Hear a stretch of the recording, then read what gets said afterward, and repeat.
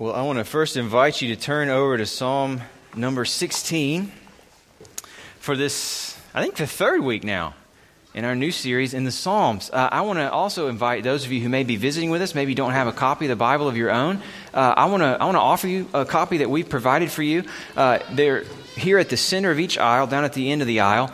There are lots of folks sitting on the end of the aisle, as there typically always are. It's a nice, convenient spot to sit, but it comes with a job. If you're sitting on this end of the aisle, look down the aisle, see if anybody's flagging you down who needs a copy of the Bible. Pass a Bible down to them. If you're here and not a Christian, I especially want to welcome you. Thank you for being here with us. We pray each week that God will bring people to us who are interested and learning more about who Jesus is and what it means to follow him. And at this point in our service, what we've come to, what we do each week is a time where we try to understand what God has said to us, where we spend an extended time picking apart part of his word. What we do here in our church is we pick sections of the Bible, usually referred to as books of the Bible, and we try to move through them in order to try to understand them on their terms.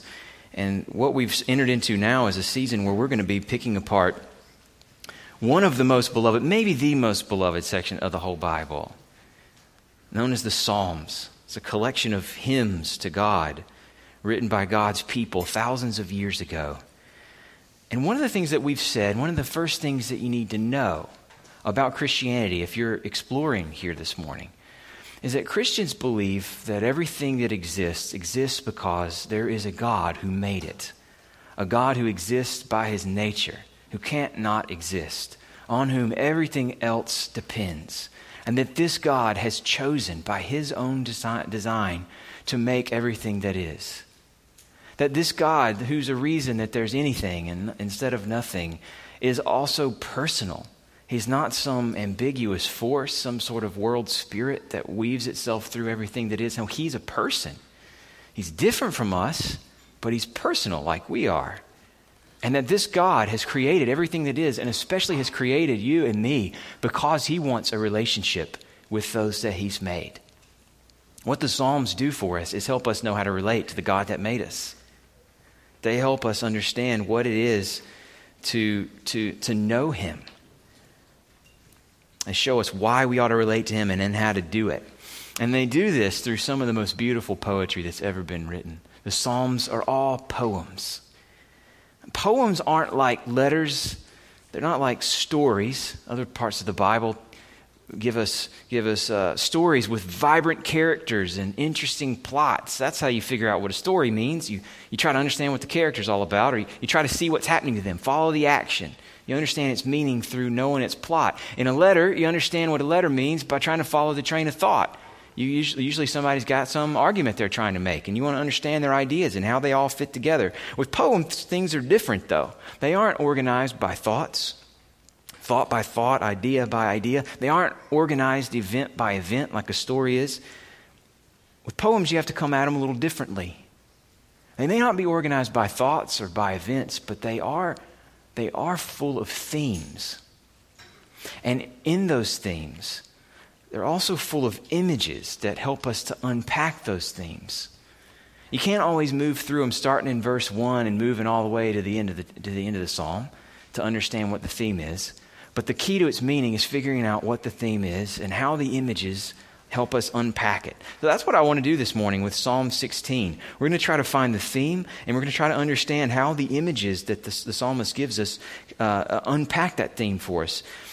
Poetry, unique among all the other kinds of writing that are in the Bible, poetry is here meant to help us taste something, to actually experience at the level of our hearts ideas that are communicated in other places in other ways. The Psalms are meant to help us taste them. So we want to try to experience it this morning, try to taste it. I don't necessarily want to break it down and try to analyze all its parts. I want us to taste it and to see through it. So we're gonna move forward, trusting God to help us. The psalm that we've come to this morning, Psalm 16, is often known as a psalm of confidence. It's a praise to God for something that's true about him. But in a psalm like this one, what the psalmist is praising God for are all the reasons that the psalmist can trust him. In a psalm of confidence, The writer is expressing the reasons this God is worth trusting instead of all the other options that are out there. So we want to try to track with him as he builds his celebration of a God who's trustworthy in a way that nothing else is. I want to begin by reading it, and then I'll say a couple more words about how we're going to approach it this morning. If you found Psalm 16, would you please stand with me now in honor of God's word while I read?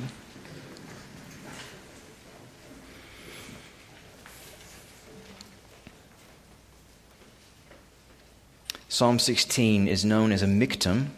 We don't know what that means, probably some sort of term associated with their worship. And it's a psalm of David. And here's what he says. Preserve me, O God, for in you I take refuge. I say to the Lord, you are my Lord. I have no good apart from you. As for the saints in the land, they are the excellent ones in whom is all my delight. The sorrows of those who run after another God shall multiply. Their drink offerings of blood I will not pour out, or take their names on my lips. The Lord is my chosen portion and my cup. You hold my lot. The lines have fallen for me in pleasant places. Indeed, I have a beautiful inheritance. I bless the Lord who gives me counsel. In the night also my heart instructs me. I've set the Lord always before me. Because he is at my right hand, I shall not be shaken. Therefore my heart is glad. My whole being rejoices. My flesh also dwells secure. For you will not abandon my soul to Sheol, or let your Holy One see corruption. You make known to me the path of life. In your presence there is fullness of joy. At your right hand are pleasures forevermore. This is God's word. You can be seated. I want to try to trace this theme with you, first of all, by looking for what the psalmist wants. It's the Psalm of David. Behind it is his expression that God has provided for him exactly what he's looking for. We want to understand, what was he looking to God for? I want to make it clear what he wants and try to connect that with what we want. Then we want to see where what he wants is found. He points us to God. I want you to see how and why he does that. Then we'll talk about how it's possible that God provides him with what he wants, and finish off by trying to understand how we might seek for ourselves what the psalmist wants and seeks and finds in this psalm. I want to begin by making sure it's clear what the main theme is, what it is that David wants from God through this psalm. Maybe you noticed at the very beginning, the whole thing starts out with a plea. He pleads with God, preserve me, O God. He tells God, in you I take refuge. There's one of the images, the first image that we come to, an image of refuge. You know what that means, right? You've experienced that. Think of a storm. Maybe that's one of the easiest ways to connect with it. Think of what you do in a storm. What are you looking for? Yesterday, I was out on my front porch with my kids, and it started pouring down rain. I don't know if it rained like this everywhere in the city. It poured in my neighborhood a couple miles from here. Out of nowhere. So we were out there watching it. We like to watch storms. They're interesting and fun. But then out of nowhere, the lightning started popping. And I don't mean just in the distance with thunder. I mean, we were watching it. We saw it strike a house right across the street from us and like 2 houses down from our front porch. So at that point, I decided to stop being a negligent father and take advantage of the nice, dry, and safe home that God had provided my family. We went inside. We went inside to take refuge from a storm that could have hurt us. David is crying out for a refuge to preserve him from being swept away or crushed by whatever he was facing. David wants, the first thing we know about what David wants here, he wants security. He wants safety. The same theme gets picked up later. Verse 8, he talks about setting the Lord always before him. Think of a shield bearer in ancient warfare. You've seen some of these pictures of old Roman soldiers, how they used to go into battle. They'd have a wall of shields.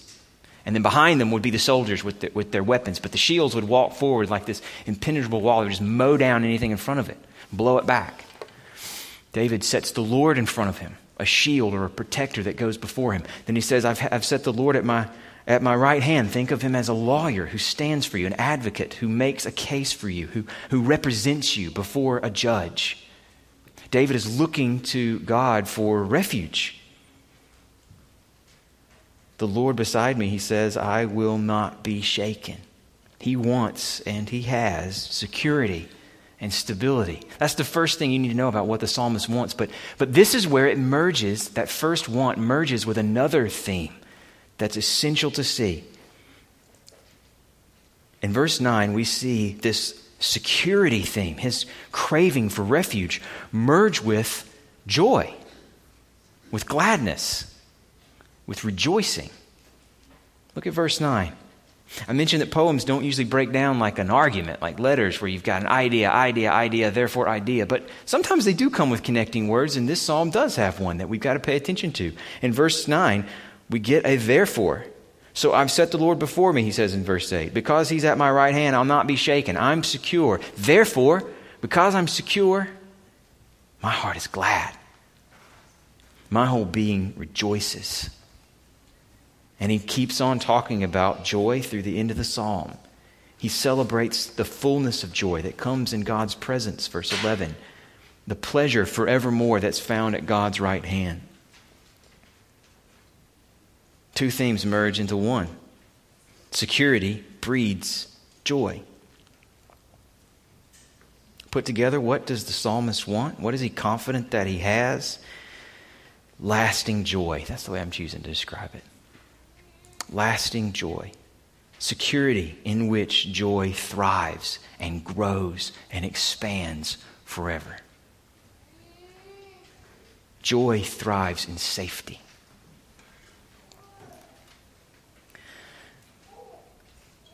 There's a freedom and a gladness that comes from knowing you're protected beyond threat. A few years ago, my family visited St. Louis, which we love for all the free entertainment that it offers. There's all sorts of free museums there. One of them is not free, but probably our favorite, the City Museum. I don't know if anybody's been there. City Museum? Anybody been to the City Museum? Actually, a lot of you have. The City Museum is really not a museum. It is somebody's crackpot idea for a playground for adults made of junk. It's unbelievable. We were completely blown away. It's all this repurposed stuff, including a big school bus that teeters over the edge of a building, a big jet plane that hangs about 8 stories high that you climb to through tunnels made only of like chicken wire, like really, really strong chicken wire. That's the way I'm imagining it. It's not chicken wire. This is metal. It's some sort of metal structure. It doesn't give when you climb it. But so my, at the time, 3-year-old, I guess, 3-year-old and I climbed all over that. We were all over that. And we were having joy, though suspended over certain death, 8 stories in the sky, with just metal wiring between us and a fall. But we had complete joy and gladness because we were safe. Like they had done their work well. These tunnels that we were climbing through weren't going anywhere. Our gladness was tied to our safety. And it always is. True joy always depends on safety. And all of us want this, not just the psalmist. All of us want lasting joy because we've all known joys that don't last, haven't we? So much of what we enjoy isn't safe or secure at all. I thought my house was a nice, safe refuge from the storm yesterday. It was, in a way, in all the ways that really count. But during the middle of it, that downpour, I started hearing a little drip, drip, drip. I thought my faucet wasn't turned all the way off. I went to the faucet. It was turned all the way off. I looked up, and from the light above my sink, drip, drip. I get a lot of joy in my house until I realize how fragile it actually is, how much of a pain it actually is, how much work it actually requires. It is not lasting joy. Perhaps you've raised adult children to adulthood. You've known the joy that you had in their innocence and their sweet trust in you broken when they pushed you away. Maybe there's a project that you enjoy, you've enjoyed as long as you thought it was going well, only to have your advisor show you it's not. I mean, just hypothetically, that never happened to me, of course. All of us have suffered through unfulfilled dreams. All of us have lost loved ones. Our lives are full of joy, but spread over the whole course of a life, they're just as full of loss. Last year, I think I've mentioned this book before. You guys will have to forgive me for that, but last year I read a really interesting memoir a friend recommended me called H is for Hawk. It was a woman in England living in Cambridge who took up birding, like hawk training and hunting, partly to cope with her father's death and the pain that she was experiencing. The memoir is about how to catch rabbits with hawks, but it's also about loss and how to cope with it and what it feels like and what it does to us. And one of the quotes in this book that strikes me as so wise and so true to life is this. There is a time, she writes, in life when you expect the world to be always full of new things. And then comes a day when you realize that it's not how it'll be at all. You see that life will become a thing made of holes, absences, losses, things that were there and are no longer. And you realize, too, that you have to grow around in between the gaps, though you can put your hand out to where things were and feel that tense, shining dullness of the space where the memories are. The psalmist wants lasting joy. We do too. And this psalm is him celebrating that he's found it. Where? Where is lasting joy found?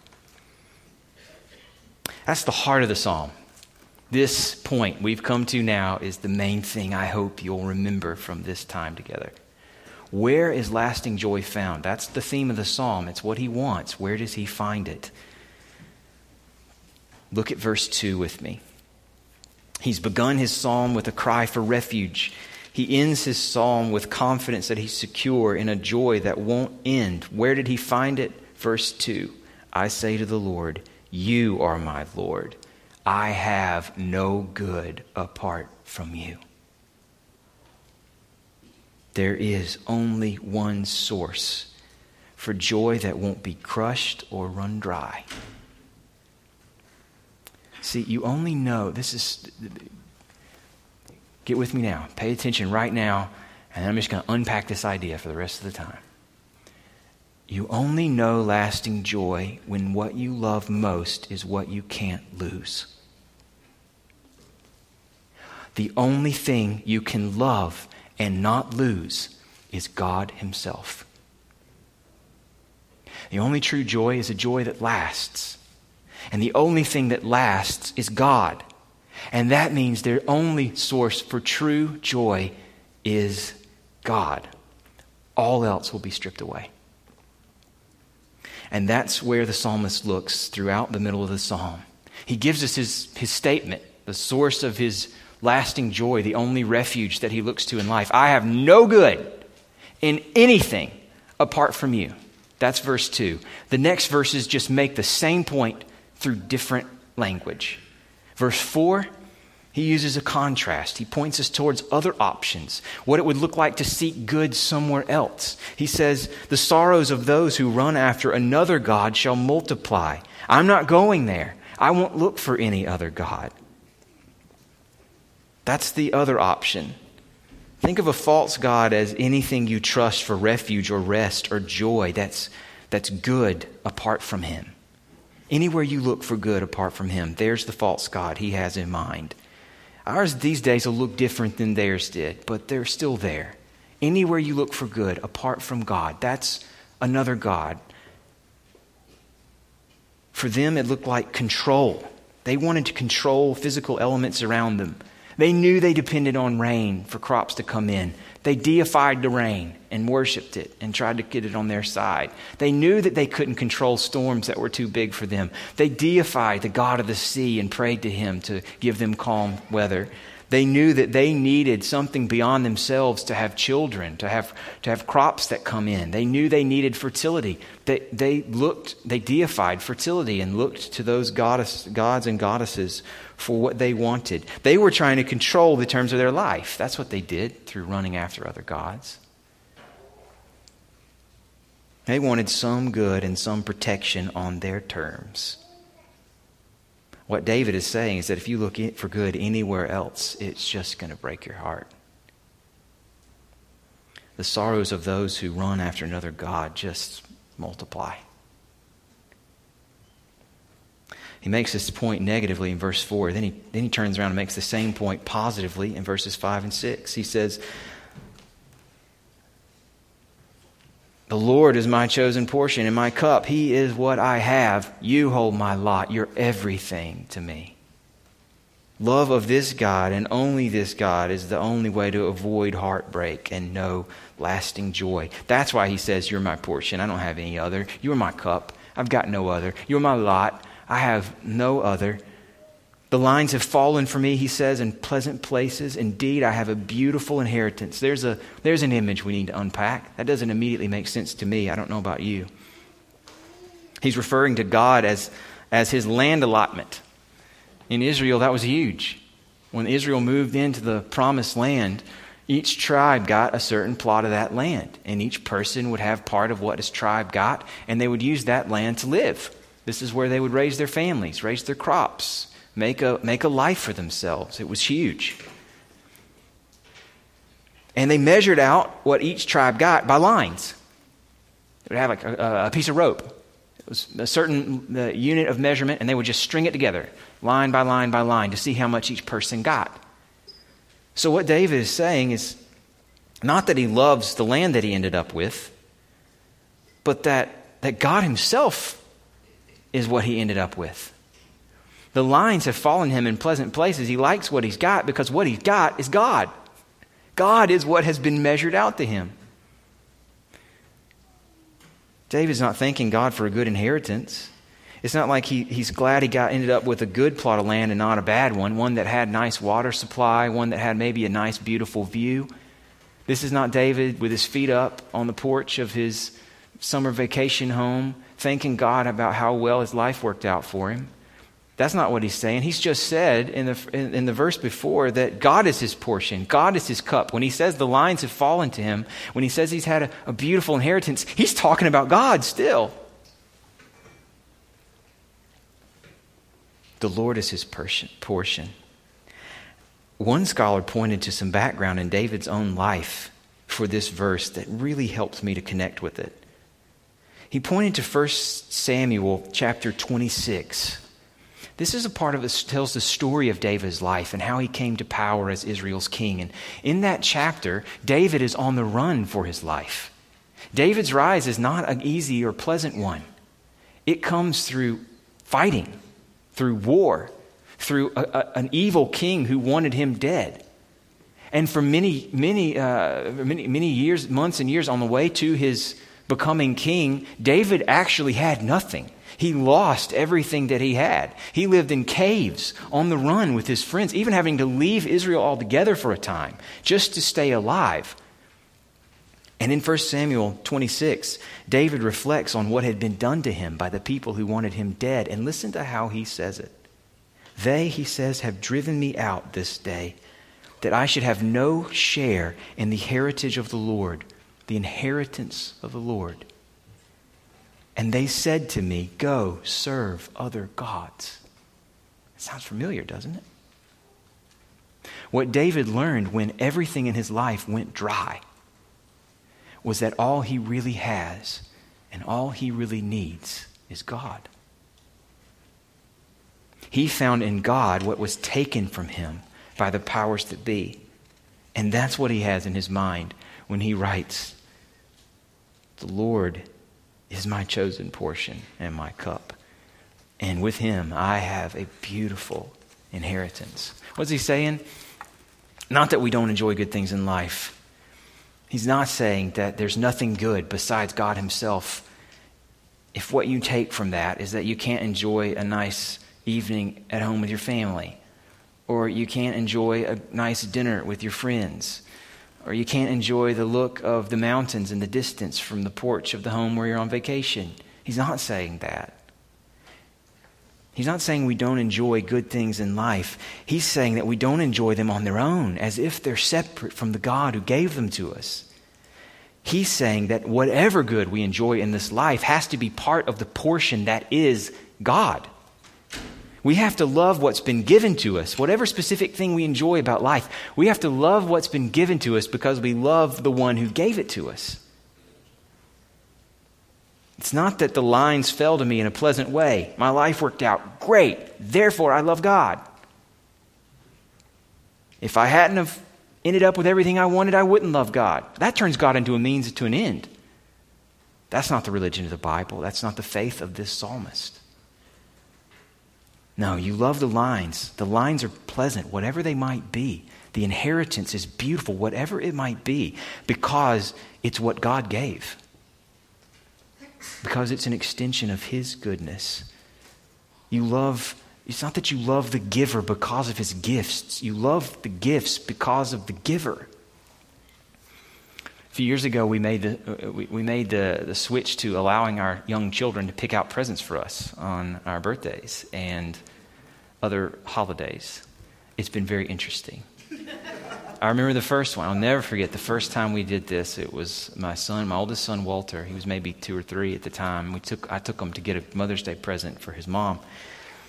And he chose for her, on his own, without any guidance from me, a fly swatter and some kitchen shears, which we use to this day to great effect. Very practical, great present that he chose for his mama. But the bottom line of that gift for Lindsay was not what it actually was. It's who gave it to her. She loved that he chose that for her. That his mind at that time thought of this as something good for his mom to have. She loved the gift because of the giver. And that's what David has in his life. He loves what he has. The lines have fallen to him in a pleasant place because they're God's lines and he is his portion.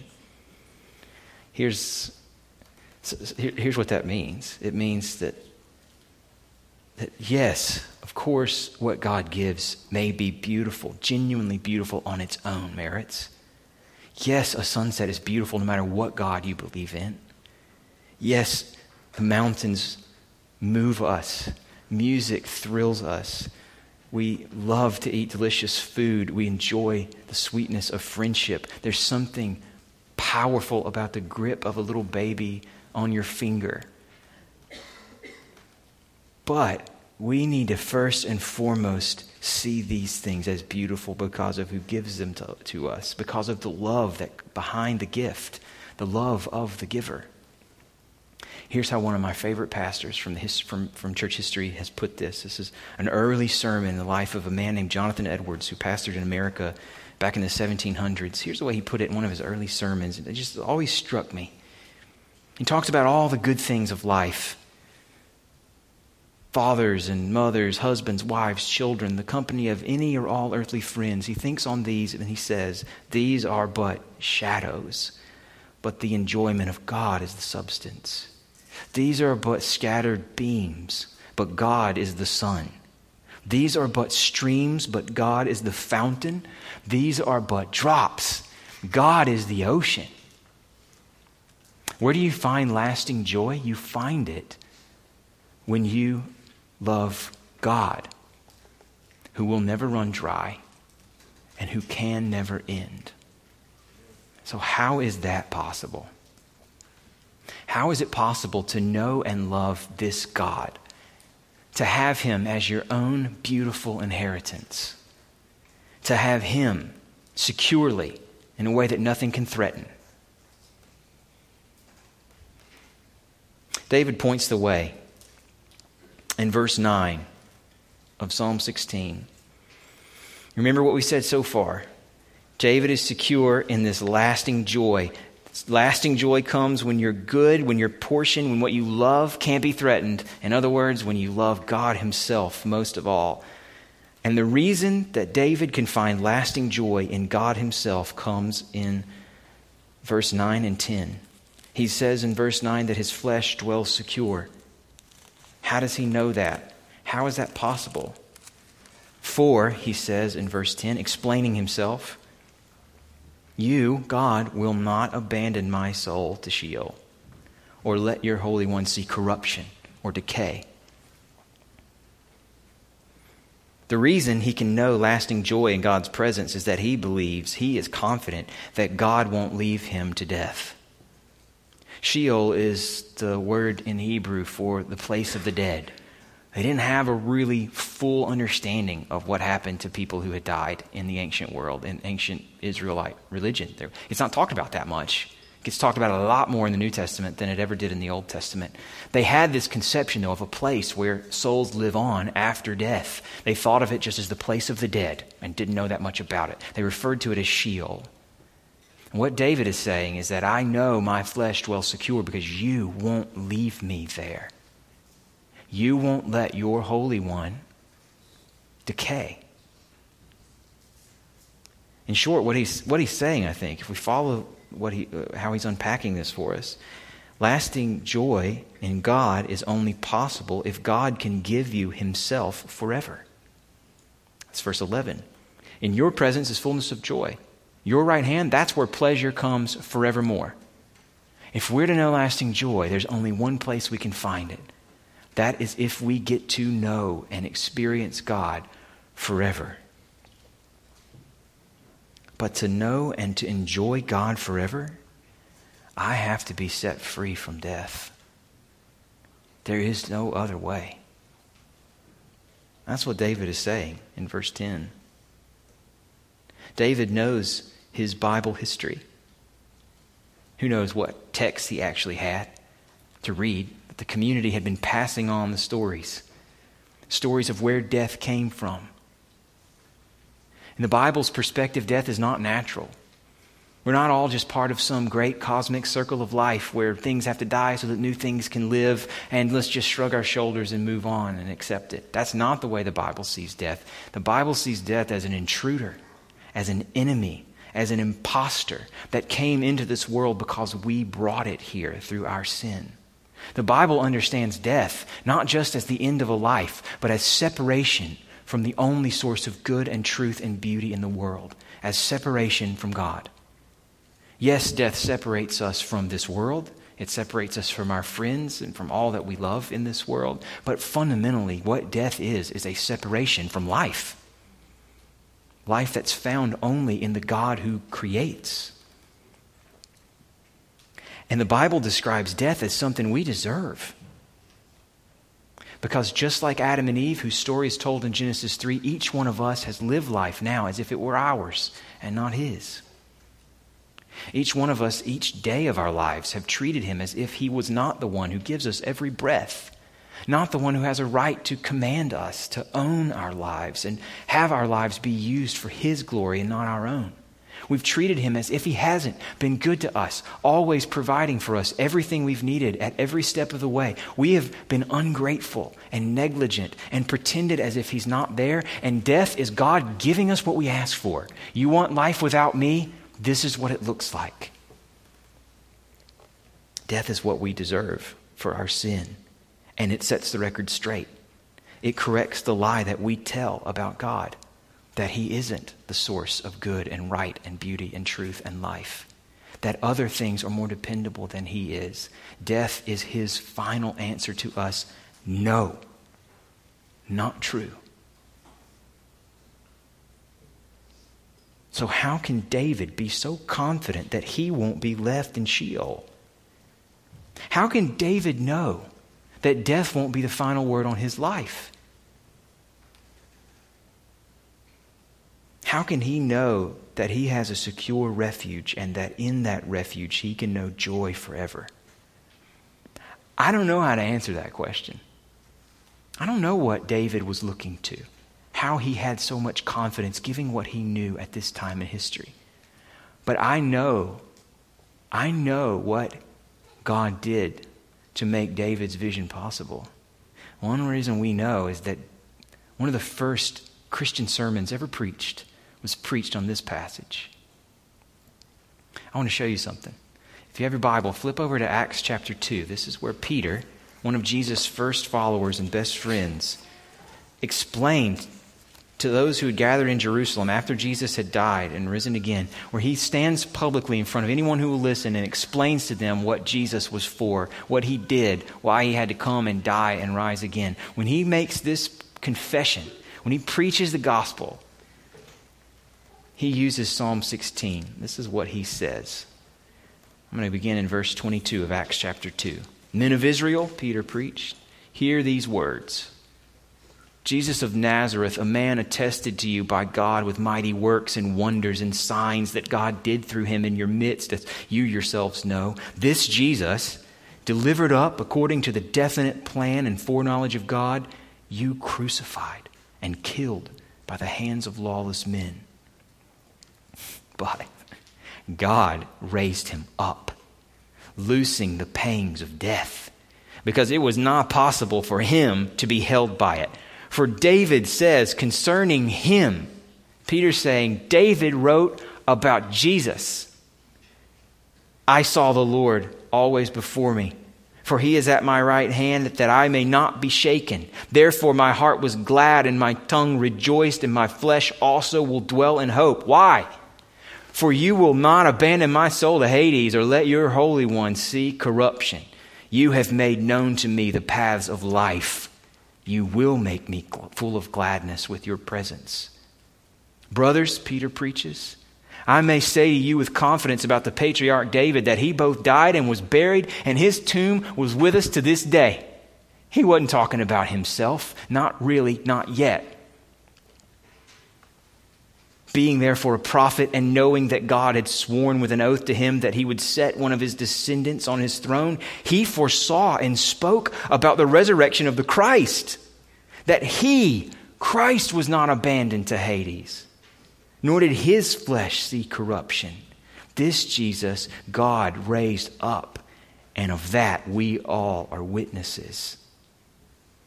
How is it possible for David, for us, to know lasting joy in God's presence forever? Only if God can save us from Sheol. And that is what he's done.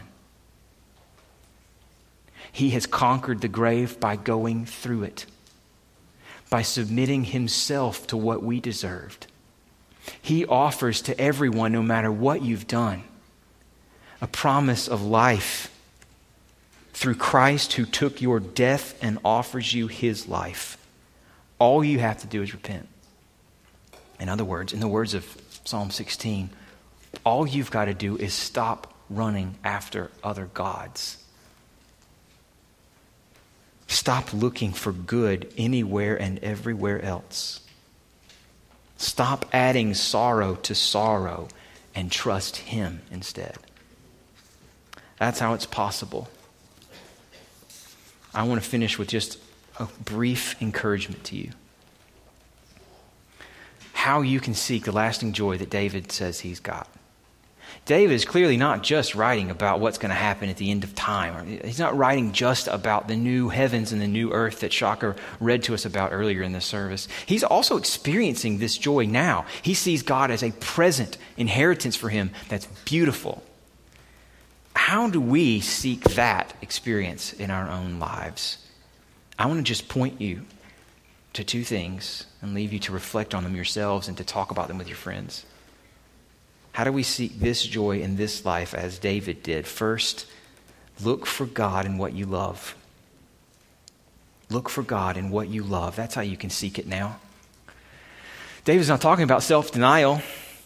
When he says, I have no good apart from you, he's not saying, therefore, we just shouldn't experience anything except God. Let's all go and hide ourselves in some little closet where we deprive ourselves and our physical senses of anything that might distract us from God and just pray. That's not what he's saying. David's life was full of all sorts of wonderful things that God made for him to enjoy. And ours should be too.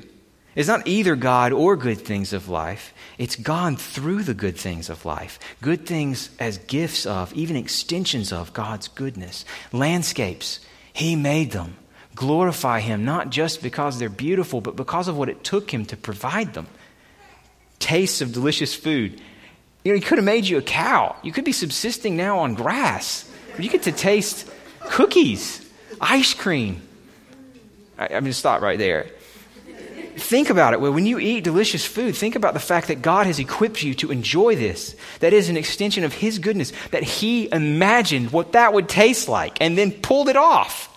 That's amazing. The colors of fall are on their way. When you see those leaves, you shouldn't just be, oh, that's interesting. Shrug of the shoulders as you drive past them. You should think, how did He do that?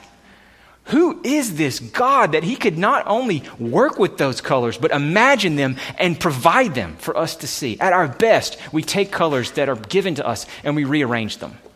At our best, at our most creative and artistic, He imagined them and produced them from nothing. So these good things that we enjoy, there's a way to enjoy them as an extension of Him that drives us to praise and worship of the God who imagined and gave them to us.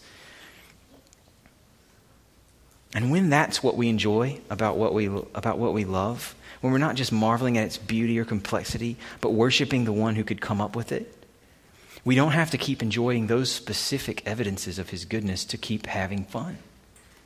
Because we trust that when He takes away what we were enjoying, and we no longer get to enjoy it, He will give us some new extension of His joy, exactly what we need. I love the way Augustine puts this in his Confessions, one of my favorite books ever written. He talks a lot about this, about finding evidence of God's goodness in the good things of the world. He encourages us to stick to Him who made you, he said. Stand with Him and you'll stand fast. Rest in Him and you'll be at rest. The good which you love is from Him, but only as it's related to Him is it good and sweet. Otherwise, it's going to become bitter. For all that comes from Him is unjustly loved if He has been abandoned. And here's the reason Augustine felt that way. And this is the second thing I want to encourage you with. How to seek this lasting joy in life. Well, first you look for God in what you love. But then, just as important an opportunity for you is to look for God through what you've lost. Look for God through what you've lost. Here's Augustine again. Yes, all of these good things come from Him, and the good which you love is from Him, so stick to Him, rest in Him, enjoy these good things as a way of enjoying Him. But let these transient things be the ground on which my soul praises you, but let it not become stuck in them and glued to them. Why? Augustine says these things pass along the path of things that move towards non-existence. There's no point of rest here. They flee away and cannot be followed. Wherever the human soul turns itself other than to you, it is fixed in sorrows. Remember that anything other than God runs dry. It's not a chance that you'll lose it. There's a guarantee that you'll lose it. And though loss is painful, it's always an opportunity for clarity. The book of Job is all about this. Job was a man who had everything that a man could want. The story begins with the evil one coming to God saying, you know that Job only praises you because you've given him everything. Why wouldn't he praise you? Look how wonderful his life is. Look at the lines and how they fall into him. He wouldn't praise you if you took it away. The whole book is God proving that's not true. That He's worthy of praise in Himself for who He is, not just for what He gives. Lindsay reminded me earlier this week that Psalm 16 really came onto our radar about 20 years ago at my grandparents' 50th wedding anniversary. My grandmother stood in front of all of our extended family who were there to celebrate them, this wonderful party back in the late 90s. She stood and she read from this psalm. She read, "The lines have fallen to me in pleasant places. My inheritance is beautiful to me." And she meant it. She was focused, I think, on lines and pleasant places that had shown up in her life through the good things that God had given her, her marriage, her children, her grandchildren. She was motivated by genuine gratitude for what God had given her. With 20 years of hindsight, though, it's the other pieces to this psalm that stick with me. Nothing God had given her at that stage of her life was hers to keep. Nothing was stable or secure on its own. Her life proved that out over the next 20 years. She lost an adult child. She lost her husband. She lost her home. She lost her independence and almost lost her mind before she ultimately lost her life last year. One of the last conversations I had with her was the first Christmas that she spent in the nursing home. She told me, we were talking about her experience of it all, almost 20 years after that wedding anniversary where she stood and read Psalm 16, she told me, nothing ever stays the same. But He is with me. She's one of the main reasons I'm a Christian today, her influence in my life. She showed me and then she lived out the message of this psalm. The only true joy is lasting joy. Lasting joy is only found in God. He and He alone is the eternal refuge of all who trust in Him, as she did, as David did. Will you? Father, none of us will answer yes to that question apart from your Spirit's work in us. You must do it all. You must accomplish death and resurrection through Jesus. You must give us faith to believe in it through your Spirit. Protect us by David's words, I pray, from putting our hearts onto things that won't last. And give us faith that will. For your name's sake, amen.